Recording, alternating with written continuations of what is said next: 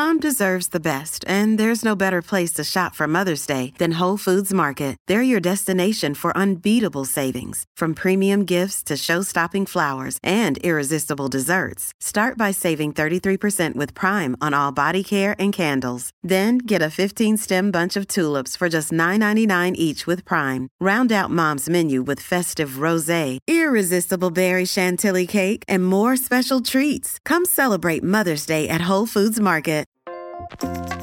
Oliver's celebrating its 20th birthday this year, so to mark the occasion, we're re-releasing 20 of our favourite podcast episodes over the next month. Listen again to some old favourites or discover hidden gems you might have missed as we dive deep into the back catalogue. And don't forget, there are more than 400 podcast episodes in the archive. Just head to olivemagazine.com to find out more. This episode, cook and author Maunika Gowardhan talks us through 10 things you need to know about the Indian tradition of Thali, including different cooking techniques, regional variations, and the magic of dal.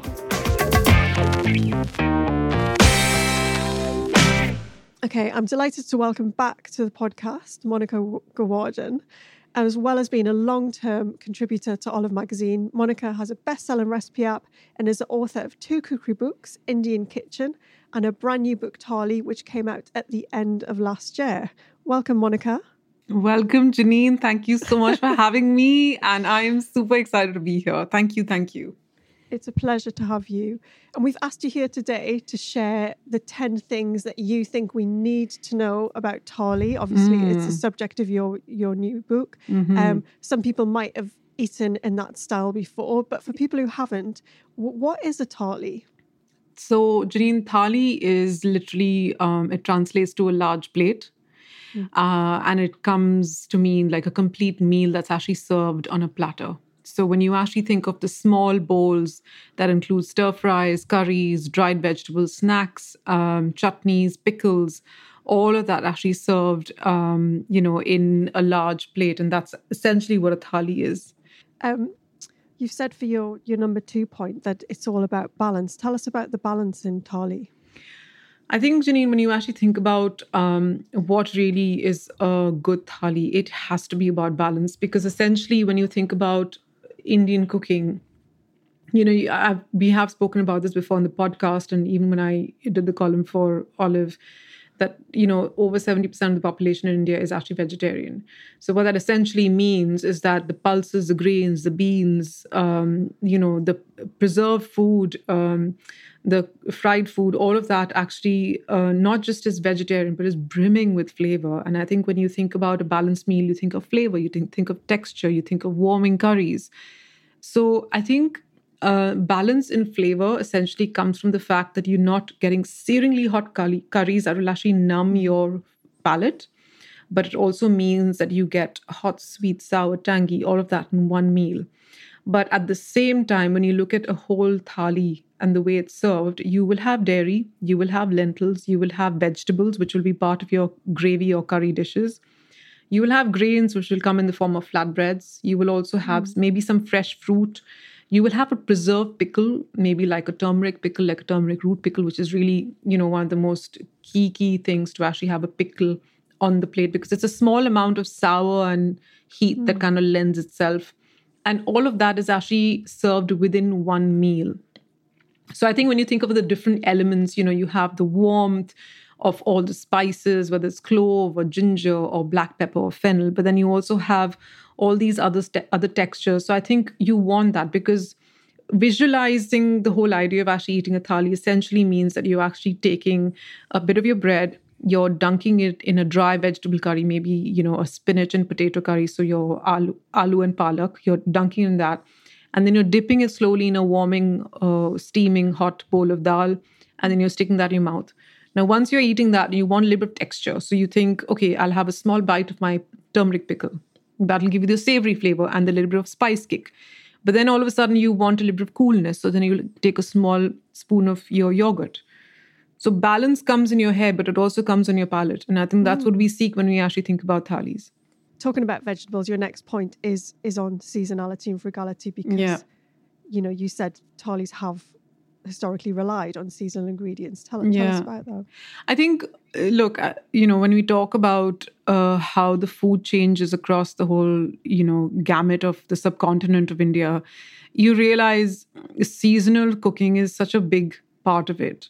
From the basic things of actually the kind of oils that actually get used in every region is so different. You could go to Bengal and they could use mustard oil, but you could go to, Maharashtra, where Mumbai is, and they could be using peanut oil. And I think, from there on, you realize even the vegetables grown are different. Saag is predominantly grown, leafy greens are predominantly grown in the north of India. Yeah, the kind of vegetables we actually got in the west of India when I was growing up in India were different as well. So I think seasonal meant essentially what is available in that season, of course. And, we didn't have supermarkets when we grew up. So, and of course, even before that, you realize that what was served on your plate was essentially what was actually bought from the market. Mm. So there was no option of getting, mangoes from Peru. So, mangoes had to be eaten in May, and it was a short shelf life. And if you didn't get your fill then you wait another year to actually get really good mangoes. So I think, and ironically, amras is a very, very popular dish that we actually add to the thali. Is, your pulp puree of the mango that we actually, so amras is, so it's actually amras, which is actually the ras, which is a puree of the mango, which is actually put in the thali. And you eat that with puris. So it's a sweet mango puree. It's eaten with crispy, fluffy puris. You dip your puri in that. And honest to God, I have spent many, many summers where one part of my thali had amras, and you could have that right at the end, or you could have that during your meal. And it was just absolutely sensational, amazing. But when I talk about seasonality, that's what I mean. But when I talk about frugality, when I'm talking about leftovers, so, there's a really nice recipe actually in thali, which is called Kothimbir Vade. And it's actually coriander cakes. And they are basically you make a little roll of it. You steam that roll of the cake, the whole roll of coriander with some gram flour. You steam it. And then you cut it in small little cake size, bite-sized pieces. And then you pan fry it until it's crispy and golden brown. And, my mother would make them regularly for us. But the thing is, right, that dish, you have to use a coriander root, you have to use a coriander stem, you have to use the leaves. And I think also, when you think about things like onion bhajis or onion pakoras, we do it, I suppose in the West, people only do it with onion. But if you had any leftover veg in Indian homes, what essentially they would be doing is taking the vegetables, whatever's left over, mixing it with some gram flour, maybe a bit of carom seeds, ajwain, turmeric, chili powder, mixing it all in and deep frying those to a nice crispy golden brown hue. And once that's done, you actually add that to your thali. So you're kind of, it's leftovers done well. Yeah. It's given those vegetables a second life, isn't it? Because it doesn't have to be the absolutely spankingly fresh veg. No. That's great. Talking about things like deep fry, in number 4, you said cooking techniques are quite important because there's all different kinds. Tell us about that. I think, this is what I also talk about when I say, how a thali is kind of put together. Let's just take a classic Bengali thali, which I have actually kind of put in the book as well. And the elements of it essentially are steaming, deep frying, shallow frying, simmering, pickling. Those are techniques of cooking that we kind of take, we look at them individually and we go, okay, maybe we can use that or whatever. There's a really nice recipe actually in the stir fry chapter, and it's actually one of my favorites, and it's a Bengali recipe, and it's actually called Bengali kosha chharchari, which is essentially stir fried vegetables. But basically what we have used there is actually the stems of cauliflower and vegetable peelings. Yeah. Now, that is stir-fried. So you actually use, new potatoes, but you also use things like cauliflower stems and kind of, all the little peels of the potatoes as well, all in a stir-fry with like mustard and ginger. So you've got a stir-fry, which is kind of super simple, super easy to make. But then, there's a really nice sort of it's almost like it's a aubergine dish, but it's like a dry dish, but you roast the aubergine. And it's actually done with, kind of onion and lime and chili, and it's done with mustard oil. And that's another Bengali dish as well. So on one hand, there's one vegetarian dish that you've actually kind of stir-fried, but the other one you have kind of roasted. Roasting it, yeah. Then you actually have your pantua, which is actually one of my favorite desserts, which I've included in the book as well. Now, pantua essentially is a Bengali sweet, and it's actually deep-fried, crispy, sweet potato dumplings. Oh, wow. And they're steeped in a clove syrup. Now, so your taste sensations and your taste buds are all kind of getting, really kind of tickled slightly, because you've got your preserved pickle, which is your tomato pickle. You've got your stir-fried vegetables. You've got your roasted vegetables. You've got your simmering chicken curries, which are actually part of the dish. You've got your dal, which is their chole dal. You've got puris. You've got rice.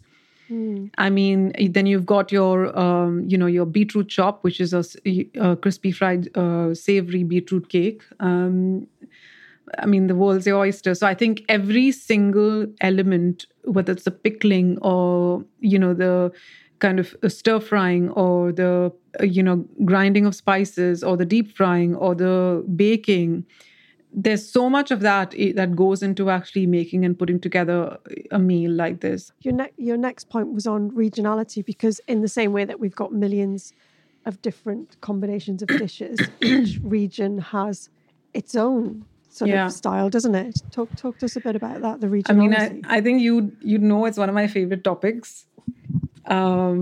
Talking about regions. I think I've spent most of my life and my working life actually kind of eating and sampling so many different meals from across regions of India. Every region is so different, so diverse. Whether you actually go to Kerala and actually kind of, have a sadhya, which is, a little banquet, which is actually served at family gatherings or even their festival, which is Onam. Their vegetarian thalis are like brimming with so many flavors. You can get about 40 or 50 different dishes within one meal. I remember I wrote about this in the book as well, being in Mumbai, and I have a lot of friends who actually come from even the Bori community, and essentially Boris are a community that migrated from Yemen to Gujarat. In the west of India. So they actually kind of spread their influence across the west of India and Gujarat, but they also came towards Bombay. And I think one of the reasons I talk so highly of the Bori community is because we used to have Bori neighbors, and they make one of the best and the most finest biryanis ever. Really? And they have this thing called as a Bori thal. Now, a thal essentially is a thali or a large platter, but the average size of platters of a thali is essentially anywhere between 8 inches and 12 inches. So you'll get an 8-inch thali, you'll get a 10-inch, and then you'll get a 12-inch. Yeah. A thal will be a 24 or 30-inch. Wow. So essentially what happens is this thal is actually served on either a little stool or on the floor. And then all of a sudden you have all the people gathering around the thal and sitting in a circle, and then all the food will be kind of served in little pockets of the thal. So, when they talk about how they begin and they end their meal, that's quite interesting as well. So I think if anybody is listening and they actually get a chance to go, to Gujarat or to Bombay and try a thal from a Bhori community, please don't miss the opportunity of doing it. Yeah. Let's talk about your number 6, which is Thali, because it sounds quite grand and it sounds quite celebratory, which it can be. Yeah. But also it doesn't have to be. You say it can be quite simple as well. Yeah. I think the classic example was the cauliflower stir fry we just mentioned. Okay. I mean, the thing about, I was actually talking to somebody the other day and I said, so she was like, so do you cook a thali every day? I said, so for a midweek meal, I'm busy, I'm working, family life, kind of, it's just, I want things that are accessible. I want things that are quick as well. But I think sometimes people tend to forget that just because your meal is quick does not, for instance, what I mean by that is something quick is not mutually exclusive to something flavorsome. Yeah. And I feel like you kind of can have both. Yeah. Within one meal. But from my perspective, when I actually think about what I cook on a midweek, I will make one curry. I will make a flatbread for the family. I will put some yogurt on the side and have some pickle. Now, essentially, my plate is modern. It's from a supermarket or a British home store. And it has, little bowls. It's not made of brass. It's not made of copper. It's not made of silver. And it's not made of steel. But the point is, I'm essentially serving something similar to a thali, but I'm serving it on modern dinnerware. Yeah. Now, I mean, going back to the everyday thali aspect of it, and this is what I say to people, you can cook the one dish. It doesn't have to be elaborate. And you can serve that with yogurt and maybe some flatbread. And that in itself is perfect. So the stir-fry cauliflower for me is a classic example of what I'd make in the midweek. There's a really nice recipe for a broad bean curry, which is actually using, it's a butter bean curry, but it's actually using tinned butter beans. And it's with chili and it's with tamarind. And literally, I think there's about 4 or 5 ingredients in there. And that, for me, is my perfect go-to staple because I always have tinned butter beans in the house. So I think you kind of have to look at the book in a way that you can make it as accessible as you feel like and as elaborate as you feel like. So sometimes if I have the weekend off, which I do sometimes, I will actually make sure that I'll kind of plan ahead and prep ahead. So I normally always have a cooked dal in my freezer. Because on a Sunday, I'll be batch cooking dal. Yeah. So if you just make a big pot and have 2 boxes or 3 boxes of that in the freezer. For instance, if in a midweek I've decided I'm doing a stir-fried vegetable and I'd like to serve a dal with it, then I just take out 1 box from the freezer and that's my dal ready. Yeah. Or even for instance, if I want to make a pickle in a large vat of pickle, then I'll just do a big jar. And then some of it I give away to my friends and some I keep. And then I have the pickle and it's a preserved pickle. So it'll keep for months. On days when I don't have time, then I'll be having, just flatbread stuffed with pickle. And even that's equally delicious. Or your cheese toasties with all my cheese toasties. No, I think that's a great shout as well because, like you said, you're making one hot dish, then you've made some rice, then you've got a bit of yogurt, and you can do your sliced red onion and tomato on the side with a bit of coriander, and it kind of makes you feel like you've got a fresh element and a little cooling yogurt element and a rice element, and then you're kind of building your own little, you can get it as elaborate as you want. But just eating that way perks your palate up as well because you're constantly having different bits. But I think just because, if your listeners are kind of attempting one, just to say that if you do 2 ingredients or two dishes or 3 dishes, you just want to remember that even that in itself is balanced. Because your number 7 was how to serve it and what to serve it in. And you talked about the banana leaves and the banyan tree leaves. Obviously, I think in some places people can actually buy banana leaves now. I think you can get them online if you wanted to be a bit fancy and get them. Yeah. But tell us a bit more about the little traditional dishes, because I know that when I was lucky enough to go to Maunika's book launch dinner, which was gorgeous, and you had these lovely little brass pots that you'd got made specially for us with different sections in. Was that particular thali? Okay, so I think I've just been really fortunate. So I actually, just in the lead up to launching the book, I was working with a female-owned company in India called 21. And 21 essentially means 21. And, it's their ethos and the way they were actually kind of positioning dinnerware was really, really fantastic, because what they essentially do was they were trying to take all the elements that we actually use historically in Indian cooking and kind of make them slightly more accessible and modern. Now, one of the thalis I actually had, I had 2 different kinds of thalis actually. So one of them was a copper and a terracotta thali. And a copper thali essentially, anything copper, and we used to actually have copper in my home in India. So our water jug was actually copper. And even our glasses were copper. And what it does is it keeps the water cold. in the hot summers in India. And that's a good thing, actually. But to be honest, like, it also has so much goodness in the metal itself that when you drink from it, it kind of helps your body. It cleanses, it's great for a detox. It's amazing. So that was like a done thing in my house. So I think when I actually saw the opportunity of getting a copper thali, nothing thrilled me more. But this was slightly more fancy, may I add, Janine, because it actually, the inside was copper. So you were eating from a copper sort of bowl or thali.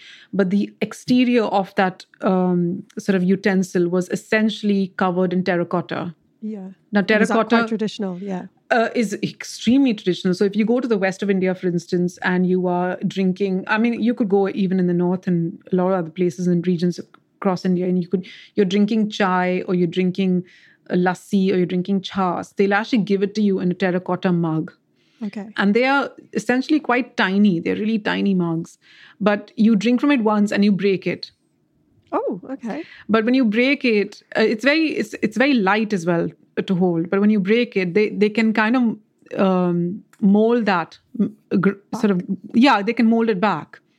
So they can make fresh ones, and they have in smaller villages across the region of the west of India, they will have little kind of carts and stalls where they make them in like mountains, like good like 80, 90 different small mugs. So terracotta is it comes from the soil, it comes from the earth. Yeah. So it's a very natural product in itself. So that was one of the other ones. But I think the one we served at the launch also was brass, and the exterior was actually kind of enamel, but it was hand painted, and it was beautiful. But I think also brass, again, they call it kansa. It actually lends something really, really special to when you eat from it. But I think when we go back to how it was served, so when you talk about, for instance, Asian stores nowadays have stock, even Chinese supermarkets would actually stock, banana leaves. So if you can find them, that'll be amazing, because then you can serve a stir-fried vegetable, maybe some kind of a, rice and flatbread and your pickles and your snacks, all of that on a thali. Would that go straight down on the banana leaf? Right. So there's two ways of doing it. So if you have a round platter or a round thali, you can actually stick the banana leaf inside the thali. Right. Okay.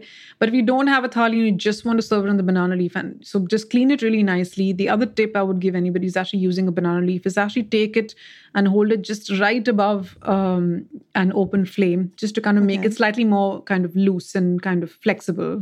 Okay. And also that kind of gives it a lovely shine as well. Nice. And then once you've done that, place that on your table. Yeah, just as is. Give it a wipe. And then, place all your food. So you can put your rice on there. You can put your flatbread on there. You can put your pickle. You can put your snack. You can put your stir fry on there.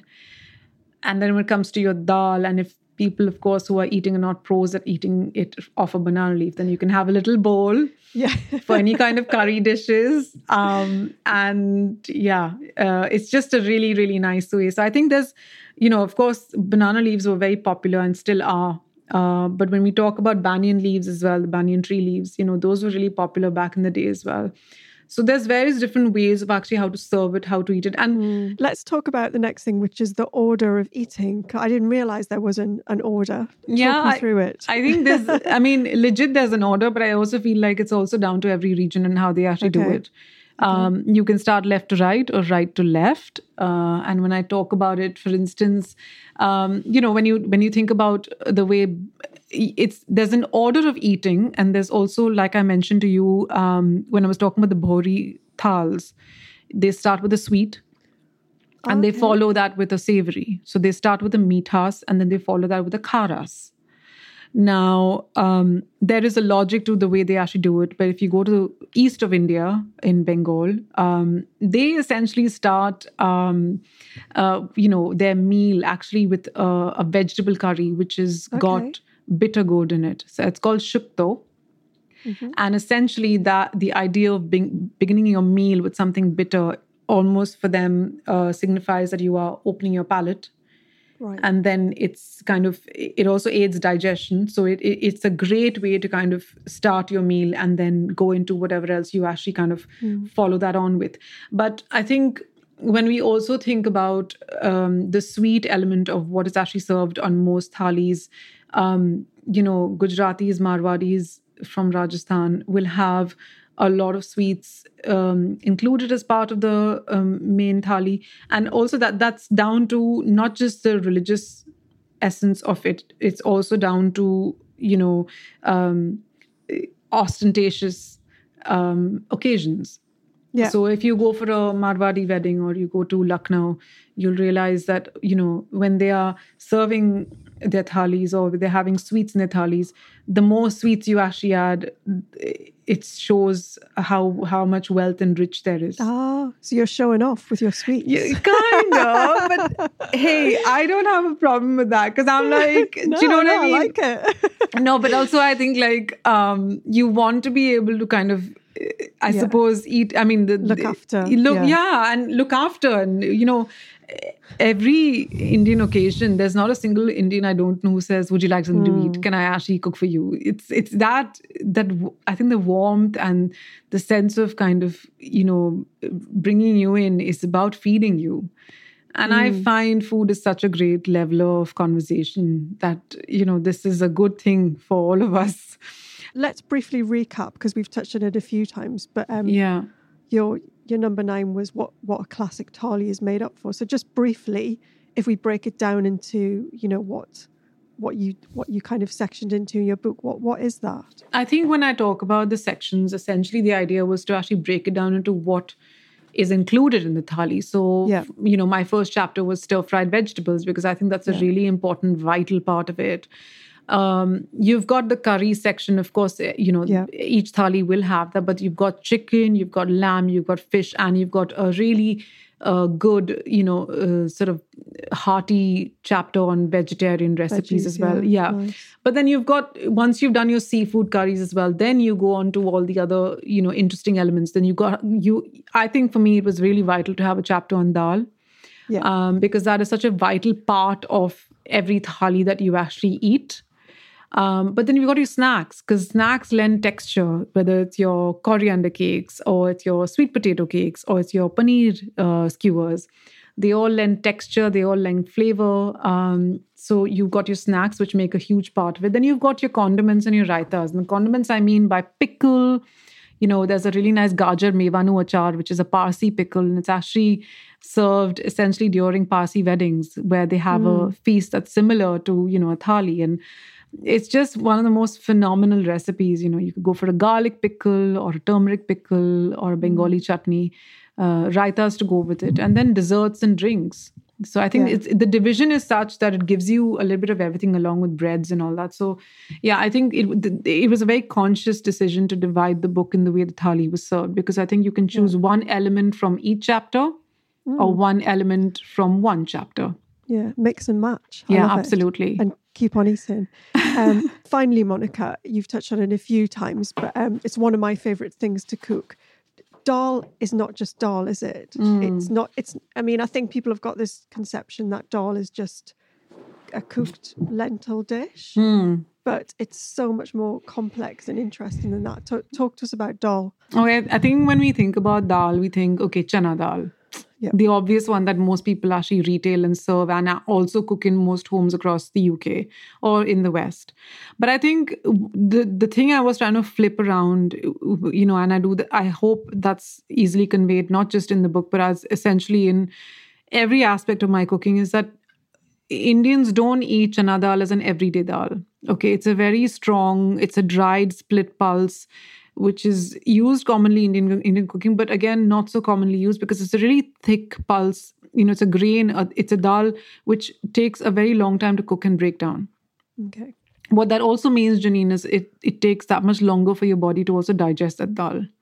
So chana dal is not your everyday dal option if you're looking for one. I think the one that we normally use in Indian cooking would be tur dal, which is the most common one, and actually is, kind of a split pea. And basically the other one is your red lentils, which is your masoor dal. That's the most commonly one that's actually sold across supermarkets and stores in the UK as well. Now, the reason I mentioned masoor or red lentils is because that cooks very, very quickly. Yeah. So in 20 minutes, it kind of disintegrates, dissolves into the water along with the turmeric, and you've got your dal ready. You just have to crush it, mash it.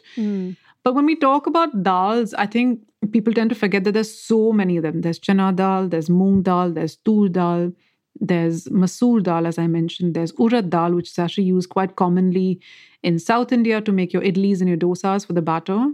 But urad dal is also used in North India to make the black dal, which is your kali dal. So I think when you think about the kind of dals used, it's really important and crucial to identify what is it that you're cooking, how long do I actually have to cook it, and what do I need it for. There's a really, really nice recipe, which is actually in the cookbook Thali, which is suva ki sabzi. So it's actually a stir-fried dill dish, and it's actually served with chana dal. So it's cooked with chana dal and fresh dill and spinach. Now, for a dish like that, when I'm thinking about it visually, I'm like, I need texture, so I need chana dal. That's how you've got to look at it. Right, because it doesn't break down It doesn't break down, and I'm getting texture when I'm actually cooking it. Yeah. But then when I'm thinking about like a khichdi we were talking about earlier, which is fadani khichdi, I want something that's soupy, something creamy, something really delicious. I want moong dal because that will disintegrate really quickly, or it's like mung bean, so it will disintegrate really quickly. But at the same time, it'll also kind of become slightly creamy and kind of really lovely and unctuous, and it'll give me that sense of comfort that I'm looking for. Now, moong dal is basically green mung bean. Okay, so there's two ways you can look at it. Moong dal as a whole, if you look, it's like urad dal, which I'm sure I've actually spoken to you about in the podcast previously. So when you look at urad dal, it's a black dal. Yeah. When you split it in half, that's kind of a halved, and it's still got the skin on, but it's actually halved. So you can get split back black dal as well, or you can get it without its skin, and that's white. Yeah. Now, on the other contrast, if you look at moong dal, the whole grain is actually green. Okay. Yeah. So if you half it, that's your kind of split green. And when you take the skin out, it's yellow.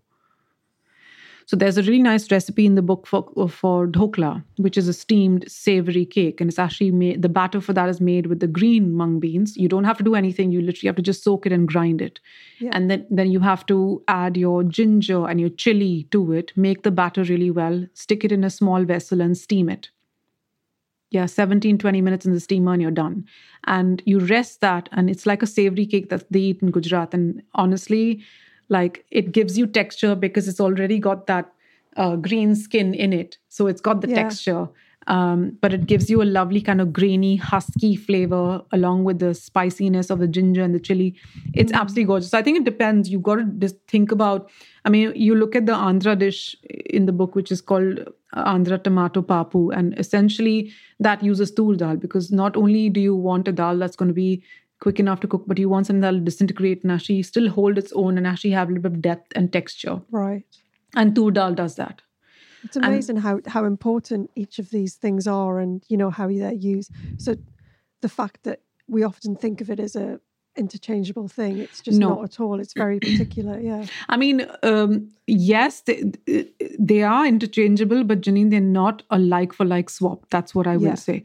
So for instance, somebody who's listening right now will go, oh, but I have chana dal. Can I not use that for a Goan dal, which I've actually included in the book? Now, the Goan dal essentially is a spicy dal made with Szechuan pepper. Yeah. But you can swap it. However, the cooking times will vary. It would be longer, it'd be a lot so longer. You've got to think about that. And also, when you look at some of these dals, the texture is not very coarse, because that, the coarseness, like you look at a choler dal, which is actually from the east of India. And that's made with chana dal. And you want that creamy texture, but you also want a little bit of kind of graininess to it. And chana dal doesn't break down so easily. So that's great. But then some of these regions, you want something that's palatable with your kind of your chapati or your roti. Yeah. So you want something that'll mix with your rice. So you don't want that hard, tough texture. You want something that'll be quite easy to kind of, eat as well and digest. So a few things to think about. I think the only tip I will say is Try and stock up on red lentils or tur dal for an everyday lentil. And for anybody who wants to make something rich and creamy, try the Bengali dal, which is in the book, which actually uses chana dal as well. And that's great. But the other thing to say is we talk about things like asafoetida, which we've spoken about in the podcast in the past. Yeah.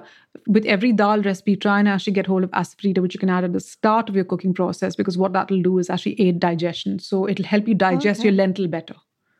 Yeah, cool. And that is, I mean, I've got asafoetida that I've bought from a well-known supermarket. So it's kind of out there. And actually my local Sainsbury's has got tur dal, mung dal and red lentils in the so you know it is. So they're easily available. Yeah. I think you could probably write a whole book on dal, Maunika, as well. But anyway, those were great, and thank you for imparting all of that wisdom. You can find Maunika's book out now. It's called Thali, A Joyful Celebration of Indian Home Cooking. And that's out. That's been out since the end of last year, hasn't it? So it's a beautiful book. I've cooked loads from it. Everyone should go and buy it. And where's the best place for people to catch up with you about news and what you're doing and various bits and pieces? Instagram or your website? Instagram. The website as well. But you and me know Instagram is where life is right now. Yeah. So Instagram is that still at Cooking a Curry? Cooking a Curry, or you can check out the website. There's lots and lots of recipes on there as well. You can drop us an email, and I'm, quite sort of quick at replying. So very good. Yeah. All right. Well, thanks again for coming to chat. Thank you for having me. This was amazing, and I could talk to you forever, but no, thank you so much. Thanks, Maunika. Thank you for listening to the Olive Podcast. For recipes and more information, head to olivemagazine.com. Do remember to listen out for our effortless bonus episodes where our guests reveal their best cooking cheats, hacks and shortcuts. And don't forget to subscribe at iTunes, Acast, Spotify or wherever you get your podcasts.